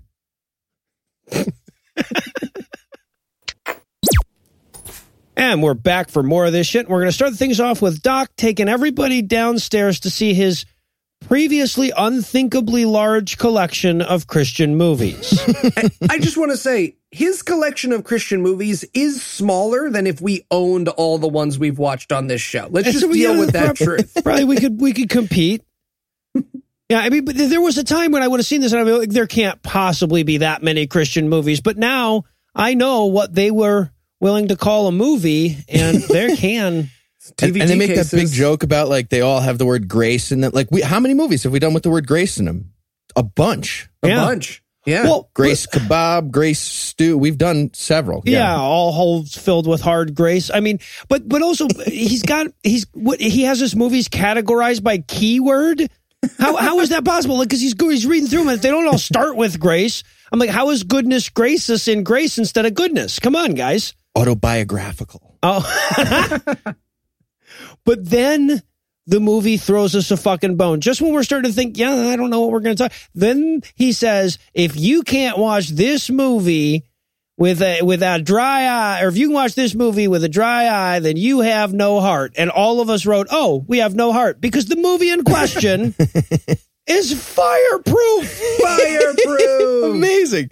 Yeah, Fireproof's apparently the Brian song of Christian movies. Apparently, that's what they aspire to be, is Fireproof. Jesus. Yep. So they watch Fireproof, and they're all crying at the end, like, but Kirk Cameron gave her that no fags chicken. I just can't. Fags do ruin chicken. Oh, God. It's just so beautiful. She is his property. Oh, my Chick-fil-A ad in that movie, by the way. Yeah, and it translates to this one. Yep. So they all watch Fireproof together. They all get weepy over it, and then we get this bizarre Jesus fun montage where even this movie has to admit, no, this all looks pretty fucking boring, doesn't it? It's pretty awful. Yep. Board games about Jesus. They play the Heaven Bound board game, which I Googled and is real. Well, not what they're playing there. There is a board game called Heaven Bound, but it's like a biblical trivia game. So, like, the game they're playing there is not real, unfortunately. Otherwise, we would have been probably doing a god-awful board games episode.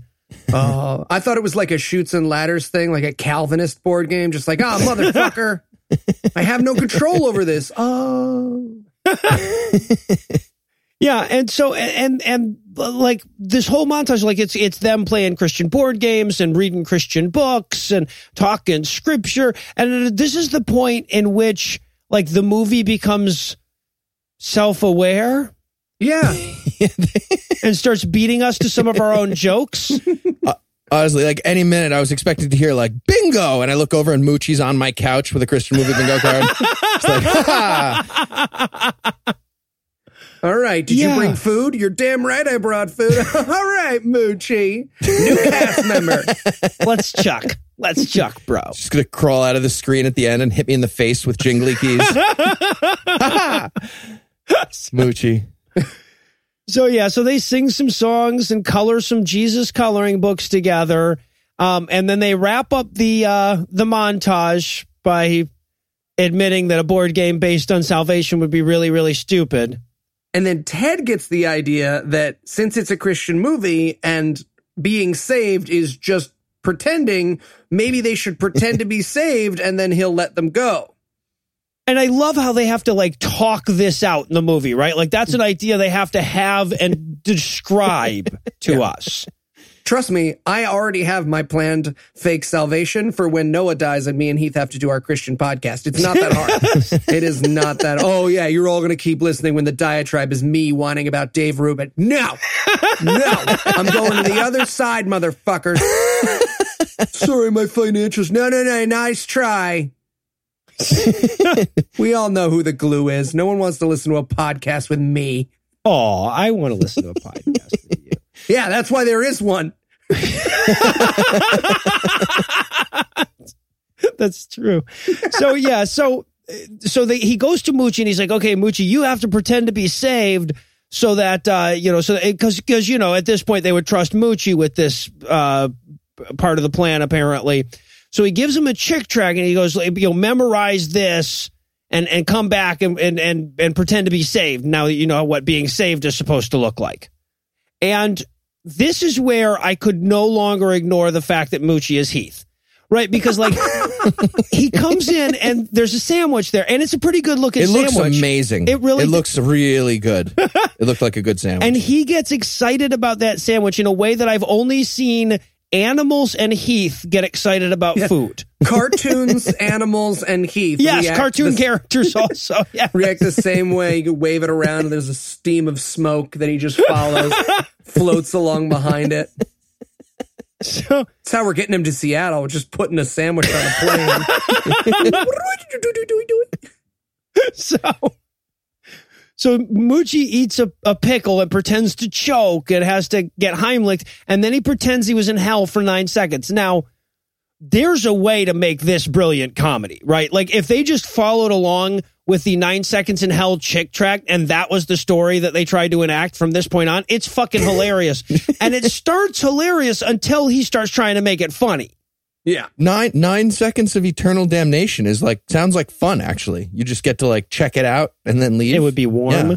Mm-hmm. Yeah, I'm always cold. And then again, we get the Republican joke slipped in here at the end. It's like Lady Gaga was the music and The View was always on. And it's like, dude, have you seen your TV and have you heard your music? I mean, we're watching one of your movies now. Don't take shots. For fuck's sake. Don't take shot at our music. Right. Don't pretend you assholes don't like our fucking music. It's all we've got. So yeah, but he gets too crazy with his hell description, so the doctor figures him out and gets all mad because he thinks they're making fun of him. Yeah, the doctor knows he's faking. He's like, you would have mentioned the guy with stained glass face if you were really there. You would have seen him in 9 seconds. How many You zeros were were trying there? to pull a spear out of yourself or something when you woke up. I've seen this. I have all the Christian movies downstairs. So she runs off to apologize to their kidnapper for not being nice enough in their plan to get free. Yes. Yeah, so he gets all pissy with him and he's like, y'all, I've been super nice about this here kidnapping. I've got you on security tapes I could have gave to the police at any time, but I didn't. You guys are ingrateful hostages. This is ridiculous. Right? All I ask to imprison you for a nice long weekend. Got tapes of everything. Yeah, again, he doesn't understand that kidnapping 3 people is worse than a single B&E again with no weapons. Yeah. No, it doesn't work that way. So he storms off, and then Ted goes, "We need to find those security tapes or we'll never be free." And Moochie's like, "Can I eat my sandwich first?" And everybody's like, "No." Like, why? What the fuck? Let him eat the sandwich. He's hungry. He's a big guy. It's already made. It's going to just, now it's so stupid. You can eat a sandwich while you walk. You That's don't just the make point a goddamn sandwich and leave it there of a for extra sandwich. time. It's going to get soggy if the pickle's next to it. Yeah, right? The bread. Anyway, so Moochie doesn't get a sandwich. They head out to find the tapes, and this is when they come across the teddy bear room that this elderly gentleman also has. Yep. Terrifying. Well, there's lots of perfectly normal adults of legal consenting age who have rooms full of bears. It's fine. I mean, You don't know. as a You have man sex whose with any house of them? is decorated in pug posters and statues, like, I don't think I ever get to judge anyone whose collection doesn't involve dead animals. So, yeah. I think it's weird. So Moochie and Ted get into a bear fight, obviously. Which looks fun as fuck. I would love does. to get in a bear fight. No, it does. It does. Yeah. I would not bear fight Noah. Noah would throw too hard. You could just tell. He's a hard thrower. He'd hit you and pretend he was hitting you with a bear, but it would just be with his hand. Or he'd surprise you and show up in a furry costume, and you're just like, oh, okay. No, I'd get hit it. you. So no, Eli's got me figured out. Yeah, but this is also where they figure out that the jewels they were there to rob were in the bear the whole time. Oh. So he steals some of the jewels. Not all of them, though. He doesn't want to steal his $500,000 worth of jewelry. He just wants to steal this necklace from Zales with the chocolate diamonds. It looks nice. Yeah, these jewels could not look less worth $500,000. Like costume jewelry, and there's like plastic skeletons hanging off them. That tinsel? No. No. It's not. It's diamonds, string diamonds. Yeah. So, and meanwhile, while they're doing this, Doc and Josie are looking over old photographs so that we can have this great little racist moment. Yeah. Wow. He's Why like, was this? Why would you keep? He's like, I don't remember his name. Wambutu, Gambuku, something black and gross. And she's like, it says John. And he's like, yeah, well, you know. They all look the same to me. I have this Barack Hussein podcast. something. I don't know if I can remember. Should listen to this new podcast. Starts at episode 101. They really get into it. Guarantee you there was a conversation with standards and practices. Like, you can't say they all look the same. That's Can we offensive. imply it? They all sound the same in name? Perfect. Perfect. Didn't sound the same thing. That's cool. Nailed it. So, okay, so while they're doing that, upstairs, Ted threatens to kill Moochie, throws him against the wall, and this is when they find the secret room that leads to the other secret room that has the security cameras in it. And I just want to point out, he's got a sweet painting of a horse in his surveillance room. Oh, does he? I didn't. Yeah, it's the best. Notice. It's like a velvet Elvis against the wall.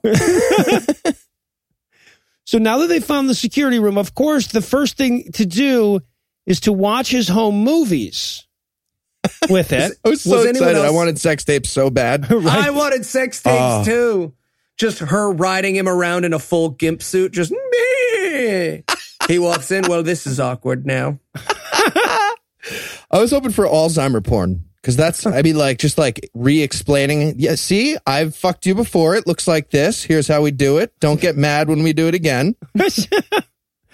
Yeah, that's what I was hoping for too. Yeah, and of course, Moochie, while Ted's watching the home movies, Moochie goes back for his fucking sandwich finally, but he gets distracted by lasagna in the fridge. He has to get mayo. Fuck mayo. Whatever. Use butter, mustard, oil, and vinegar. I was on board with this movie until the mayo thing. What the fuck is with people in mayo? Mayo's delicious. It's flavorless. It's no. There's no. It's not flavorless. It's salty and fatty. You It's like gross. butter, but not mayo. Oh, you're wrong. Butter's Miracle way Whip is the devil. Butter's Miracle so Whip much is better. the worst. Miracle Whip's also gross. Yes. Miracle Whip is okay. Okay, you're wrong. Now this is why you punch Like in, during like, a a pillow roast fight beef or because your something like blood that. is made out of Miracle Whip. This is exclusively mayonnaise. We were giving mayonnaise and the poor kept spoiling it. So we were like, here the poor. Here's a mayonnaise that won't spoil. Keep it forever. Oil and vinegar. on a sandwich. That's all you need. You You're want fine. wet sandwich? You need it more A moist. wet sandwich. Or don't put it butter or mustard. You don't need mayo. Like, you I'm not can't put for that. mustard Anti-butter. and mayo on a sandwich. What the hell is wrong with you people? I don't get this. It's just put mustard diluting the and mayo. mustard at that point. It's all schwazzy. So you're Gross. adding a fatty, salty texture to it. butter. So now that we've got that out of the way, Jesus. let's get back to these. I quit the show. So, hopefully he'll have Alzheimer's by the end of this, and we can convince him he never said that. Okay, so yeah, speaking of Alzheimer's, see, I twisted it all back into the movie. This was all part of the plan. It's in the script. Speaking of Alzheimer's, he's watching what are clearly like videos that this old man made for his Alzheimer's wife, and it's kind of touching because the guy that plays the old guy is actually a pretty decent actor. Yeah. Yes. It's this weird, very sudden change of tone in this movie where we just talk about like the real crippling tragedy of Alzheimer's. Yeah, Pretty brutal. And, Yeah. and he's like talking about like, yeah, it was hard towards the end. And I wanted her so badly to be like, hey, you know what would have cured your wife's Alzheimer's? Science. not religion. I'll tell you what, you find the part in the Bible where they're really, really working on the cure for Alzheimer's, and I'll show you 9 clinical trials in process right now being held up by people who think fetal tissue is magic. Where would they get a silly idea like that? Yeah, exactly. But so the doc shows up while he's watching these, and he has this whole like conversation where like, oh, this is where I learned what was truly important. It wasn't all that work I did doctoring other people back to health. It was the time I spent with my wife and my Jesus. And this is where Ted has like, you know, his I have to learn to believe in myself moment. Mm-hmm. Yeah. And this ends with the doctor saying, like, I'd give anything to watch the last week of my wife dying again. Yeah, I would like to.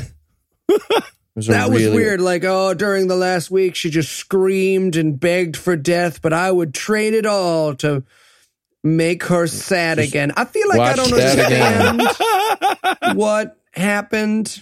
I want to to just her. pop in a DVD of that. Like, oh, there it is. Last week. You can watch it again. no. Who are you? Who are you? Oh, such good times. And you just watch them watching the sex DVD of them. No, see, look. Remember we were fucking? No, that's us. You're freaking out. So Doc and Ted come downstairs, and Moochie has found some lasagna in the fridge that he's eating. This is Alzheimer's lasagna. Mm-hmm. Yep. This is all Mayo's fault. I hate Mayo so much. So apparently when his wife was like really towards the end there, she kept making lasagna, not realizing that she'd already made lasagna, and Doc just kept it all in his freezer for years and years now, and Moochie ate it, and he's super upset about that. Yeah. I just wrote, like, man, that's a really nice kitchen. I wrote, It was that's his nice. wife's lasagna. He was going to fuck that. Yeah. So Moochie storms off to apologize to Doc, leaving Josie and Ted in the kitchen together. And this is because he just had his, like, you know, what really matters moment with Doc upstairs. This is where he has to start going like, hey, you know, I really like your chicken parmesan. Thing I said before made sense. Yes. See? It all came around comes eventually. together. Yeah. And really, I mean, honestly, like if they'd fucked in the kitchen, this scene would have made sense. Yep. Anything a lot shy of of my them notes- fucking in the kitchen does not make sense here. Yeah, a lot of my notes here are fuck. Yeah. But they end up settling for a hug when they have their sort of makeup moment, when they realize what's truly important is the love they share for each other. And she goes to hug him, and she goes, "What is that in your pocket?" Like, what are they going for here? But no, it's the jewels that he stole. Right. And she is livid about him stealing the jewels, which 4 hours ago it was her idea to steal. Again, just throwing out there. Like, look, I'm not saying the your wife changed her mind and she's mad at you now thing is unrealistic. I'm just saying, like, okay, you said you wanted Thai food. Here we are. I don't know why. It's fine. I like your sorry. sister's chicken parm, whatever. So, but now Doc overhears the two of them talking and realizes that even after all of this, Ted still stole the necklace. So he gives up on him and unlocks the door and apologizes for kidnapping him and says, has this whole like, I know I thought I was doing the right thing, but it occurs to me now that kidnapping you for Jesus is probably against the law. This is the best way. Like, they start ruining stuff as I'm typing it here. I started writing like, I guess kidnapping is okay. And he's like, in the Bible, I learned that you shouldn't kidnap people. I was like, all right, fuck, all right. You shouldn't have to, I shouldn't have to force these ideas on you. It's a personal choice. That was what I was going to say. Yeah, and he has this stupid guilt trip moment where he goes, I just wish you could know the joy I feel, the light in my heart, knowing I will see her again. And we're supposed to be like, oh, he loves his wife. But like, I just wish you could know how confident I am that I can fuck away your Lyme disease. Like, I wish you felt the joy that I felt at knowing that every morning I wake up and I come out, Zyklon B. The fuck is it? It's a childish thing to hope, and it doesn't validate it because it's sweet. Well, right. Again, like this may be better than most of the Christian movies that we watch as far as Christian comedies. It's way better, but it doesn't change the fact that all you have to do to make everything in this like obviously disgusting to the Christians is make the Christian guy Muslim. Mm-hmm.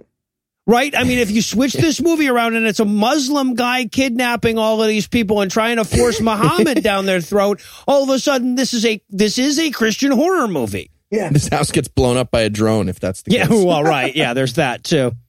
So he tells them to go but they don't even want to. They want to hang out and play more Hellbound with them now, but they go, but not for long. Because just as they leave, this movie runs out of plot and decides to introduce an actual robber with a gun. With a gun. Yeah. Yeah. So this grown man in a leather jacket with his name on it. Yeah.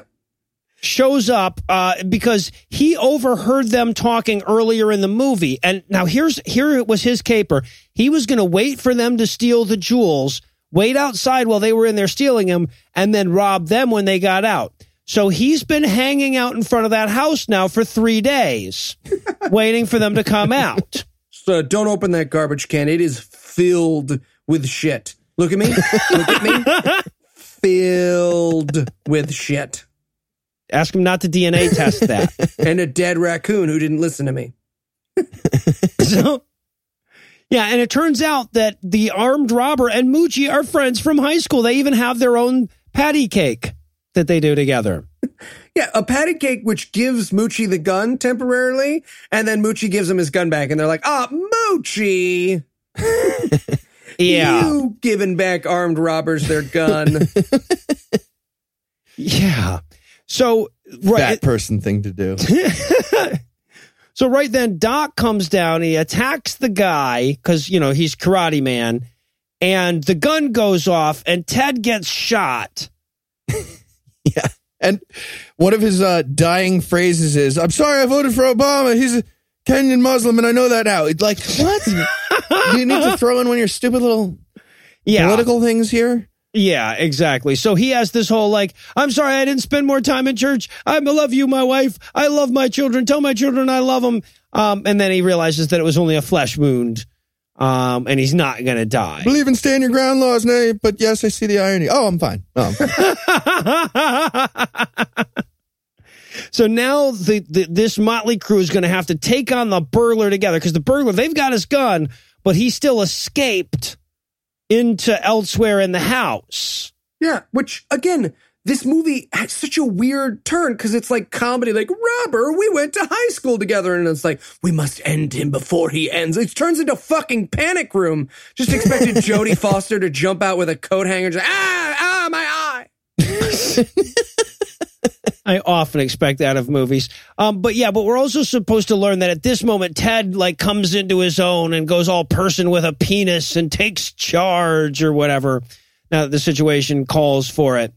So they go to the kitchen to get a knife so that they'll be armed as well. But they discover that the burglar has the knife now. The one knife in the kitchen. The one knife that they have. And so Ted goes and gets the nunchucks. And I just want to say, if Moochie had turned out to be amazing at the nunchucks and saved everyone, I might have really loved this movie. Like at the end, he's just, but he doesn't. Spoilers. But they set up this entire movie of like the nunchucks being a thing, and now he goes to get and the nunchucks will never play into this movie again. Like he goes to get them, but that's it. You could call them Chekhov's nunchucks. Well, no, because they never fire. But yeah, Chekhov's so is a pun I made just now. yeah, no, it is. Yeah, exactly. So, okay, so Josie and Moochie go to the security room so that they can figure out where the burglar is and radio to the other guys. Not call the police, but radio to the other guys where they are so they can go subdue the now armed with a knife robber. Right, so they can play fucking manhunt in this house. Yep, that's the only purpose. So, yeah, but she's radioing to them because, yeah, they've got radios in the house. You know how you do. And while they're like off looking for him, this is where Doc has to like point out, hey, Ted, you noticed when you were going to die, you didn't say nothing about your 401k or about your power. You were worried about your family. It's almost like there's a lesson in this that we can all learn. Yeah, make America great again. I know. Yeah, I get it. I said I was dying. That's what I said. thing. Yeah. So, yeah, but they lose radio contact, and now the burglar is coming towards them. Meanwhile, Moochie is being real funny with the gun, moving his hair out of his face with it, like you wouldn't because it's a gun. That was funny. The tone shifts in this movie are just like dum dum dum dum dum dum dum dum dum dum dum. It's just I don't know how to feel fucking movie. Wait. Was the time machine at the end of Back to the Future happening for a second? Yeah, no, that was part of this movie. Yeah, exactly. I don't know. 1.21 gigawatts. So, hey, yeah. Also, we're saving it for episode 101. Also, okay, so in this final bit of this movie, the gun changes hands like 11 times, right? Like they take the gun from the robber, and then Ted's got the gun. He gives it to the girl. She gives it to Moochie. Moochie gives it back to her. It's just like, just give one person the goddamn gun, folks. They're all just pressing the disarm button in perfect dark, and it keeps switching and appearing in different hands. So yeah, now she goes downstairs to save them with the gun, but the burglar kidnaps her at knife point while she's got a gun. And so he's winning now, I guess. Anyway, so the burglar takes them all upstairs to the security room to kill him, which is, of course, where Moochie is hiding. So he goes into the secret room that's in the secret room. But before the burglar can kill them, Ted has to have a whose life is shittier contest with the burglar. Yeah. He has a whose life is shittier contest, and he almost wins, but then he killed Mr. Mitski, so. Well, but like it's so clearly like because the way they're trying to play this up is he's like, he says to the burglar, he's like, you may think you need the money this bad, but you really don't. And the guy's like, I'm homeless and like live in my car and can't afford medicine or anything. And he's like, yeah, but I had to give up my jet skis. And the movie is not like that could be really fucking funny if the movie seemed cognizant of the fact that no, obviously this robber guy really does need the money. You didn't have to build that into the story. Yep. You didn't need to build the neediness of the likable robber into the story. No. Before you attack him with knives. Yeah, exactly. So just as he's like, deciding to go ahead and kill him, Moochie jumps out to save the day. Now, there are a lot of ways this could be done well. Right? Like you said, if he'd come out and actually just been killer with the nunchucks and disarmed the guy and whatever, that would have been fucking hilarious. But even if his sandwich was about to get knocked on the floor and he dove for it and knocked the guy's feet out from under him, that would have been fine too. But no, he just comes out, bumps the guy with the shelf that was where the secret room was, dives for his sandwich for no fucking reason. To catch it. It was going to fall, you said. But it didn't have, but it's not, it wasn't involved in the subduing of the bad guy. If you couldn't quite catch the sandwich on camera, they had to cut because he clearly didn't get it. Well, he's not a fucking Vine star. He can't just go catching shit willy-nilly. If you think Heath won't save a sandwich rather than you and Lucinda, you need a different living arrangement. I never said I thought that. Sitting next to you while you bleed out. So how does editing work? I feel like I should know. So, but now the bad guy has the gun again, and he tries to shoot it at him, but it doesn't have any bullets in it because Moochie takes things out of things when he's nervous. Remember? It all came full circle. And the wife knocks the bad guy out with a little leaden baby Jesus, because apparently the old man has a baby Jesus that's like heavy enough to be lethal, despite being the size of a Cadbury egg. And Moochie turns to the camera like it's the end of a sitcom and goes, Jesus saves. I didn't say all the humor hit. I said occasionally the humor hit. Yeah. So, okay, so now we cut to the cops coming to arrest the real burglar who's going to get punished. And they have this weird moment where, like, it's supposed to be like the cop has the chance to turn him in but doesn't, or the doctor rather has a chance to turn him in but doesn't. But there's no reason for it. So the cop is just like, well, how'd all these folks get into your house? Yep. What was the thought process from the cop? Like, hey, did these three people try to rob you first and then get saved, and then this other guy tried to rob you? Is that what? And he's like, no, they were just here. Have you been watching regular the movie? way? Maybe. Just regular. Yeah. The cop's been watching dailies. Yeah, apparently, yeah. So he invites him to come back sometime. Ted gives back the necklace he stole because Ted has integrity after all. And as they're leaving, Doc says, hey, Ted, I might have a job for you.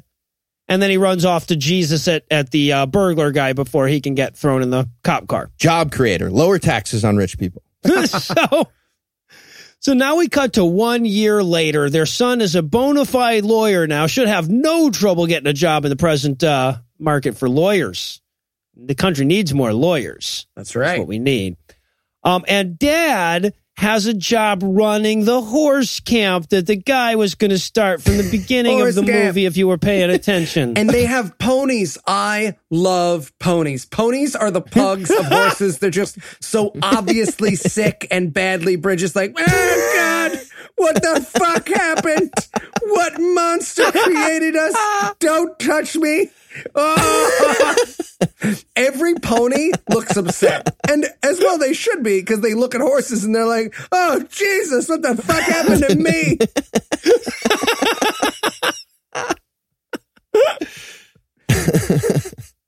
Yeah, so I didn't realize we were gonna close on pony hate, but yeah.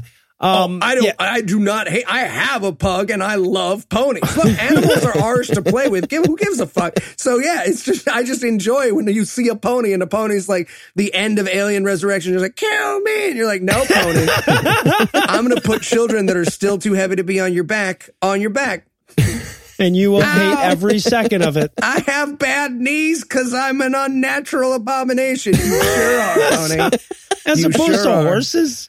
Yeah. Why did it have to be a Christian horse camp, by the way? Right? What does that have to, like, secular horse camps are bullshit. We're going to fix this. I mean, they make this Christian camp. There are no Jews who ride horses, so we're safe. Also, how could they miss having Victoria Jackson out there mucking out stables now that she doesn't have a sense of smell? Ooh, good How ad. did they miss that? Good ad. Also, really wanted Ted to, like, throw a horse into a freeway and get fired from the horse camp somehow. The more things change. Or for, like, Moochie to drop his nunchucks and shoot a horse when it hits the ground somehow. Something tragic should have happened at the end. Yeah, no, it would have been better with a tragedy. And then we get a little cameo from the fat redheaded kid again. Mm-hmm. Comes in to, like try to get him some pussy or something. And all of them are Christian. They even have this line where one guy the son turns to Moochie and goes, Moochie, you're a Christian now? And he's like, what? It's not like I became a vegetarian. Triggering. So, we can all hate them, can't we? Now, look, I recognize this is just one movie and it was still pretty damn bad, but I get to the end of it and I feel like this could represent a trend. So just to make sure that we're all brushed up on plan B, what kind of movies you guys want to do if Christian ones start getting good? Fast and the Furious movies. That's 8 episodes. Yeah, we couldn't go for very long on that one. I thought the race thing was a good idea. Yes. Eli, I thought that was excellent. See, you know what? After that joke came up, I was like, you know what? Maybe I should leave out that bit at the end. I should just go ahead and skip straight. Okay. And to close off things tonight, I simply ask you this. What is the least pleasant thing you could do with the actor that played Moochie that would still be more pleasant than watching this movie? Okay, it's tricky because the movie was like kind of good and You seem like a delightful person. So eat sandwiches he makes me while watching this movie. Okay. Does that make sense? No, that makes sense. I got you. Least pleasant thing I could do with the actor that played Moochie that would be more pleasant than watching this movie. A podcast reviewing Christian movies. Yeah, the whole fucking thing backfired. The whole goddamn template of the show backfired. Well, I guess that's going to do it for our review of Heaven Bound, but that's not going to do it for the episode just yet because we still need to provide verbal confirmation we're still doing this. So, Eli, tell us, what's on deck? The Prophecy. With Christopher Walken. Yeah, 5 movie series. Is Walken in all of them? No. He's in the first 2, I think. Something like that. Maybe 2. Fantastic. Okay, so with the caveat that I haven't watched this movie since like college or whatever, I remembered it being pretty good in terms of just like cheesy action movie. So I feel like people are going to start thinking we're just getting lazy, right? We did a Schwarzenegger movie. We did a kind of funny comedy. Now we're doing a pretty good angel action movie. So like we need to make sure everybody understands that we're also going to do the direct-to-DVD sequels here. We're not just doing The Prophecy. Yeah. And I mean, and let's be honest here. Any Christopher Walken movie, you are enjoying it ironically. No one's ever like, oh, Christopher Walken, I'm so moved. Pulp Fiction? Amazing. It's not in that movie. Deer Hunter? He isn't. Not in that movie either. Exactly. Fun fact. Pool Hall Junkies? That's phenomenal. Robert De Niro in Deer Hunter. And that's with Jackie Gleason in Pool Hall Junkies. And Paul Newman. And it's not called Pool Hall Junkies. It's called something else. Sting. It's called The Sting. That's The Hustler. There's a movie nerd right now who just slit his own throat in his car.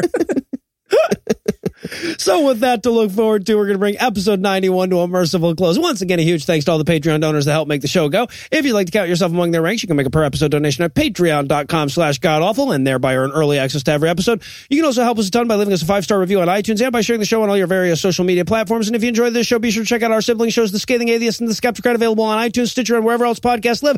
And tomorrow, be sure to check out our sister shows, Hot Friends, Cousin from Out of Town, Citation Needed, which is debuting on the 17th. Download it. You have to download it. You can't just be like, oh, that sounds fun. You got to download it. Do it. Yeah, exactly. Do it. Exactly. Tell your mom. She'll download it. Everybody needs to download your mom it. will like this one. I'm pretty sure your mom will like this one. If you have questions, comments, or cinematic suggestions, of course, you can email godawfulmovies@gmail.com. Legal services for this podcast are provided by the law offices of P. Andrew Torres. Our theme song was written and performed by Ryan Slotnick of Evil Giraffes on Mars. All other music was written and performed by our audio engineer, Morgan Clark, and all of that music was used with permission. Thanks again for giving us a chunk of your life this week. For Heath Unwright and Eli Bosnick, I'm No Illusions. Promise to work hard to earn another chunk next week. Until then, we'll leave you with the Breakfast Club close.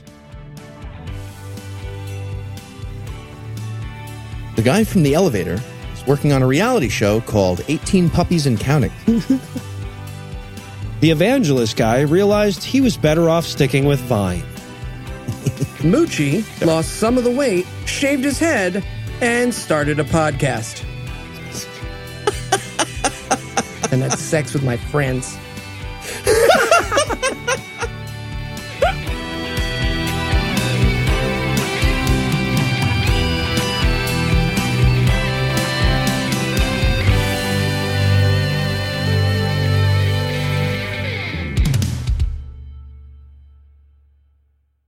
The preceding podcast was a production of Puzzle and a Thunderstorm LLC, copyright 2017, all rights reserved.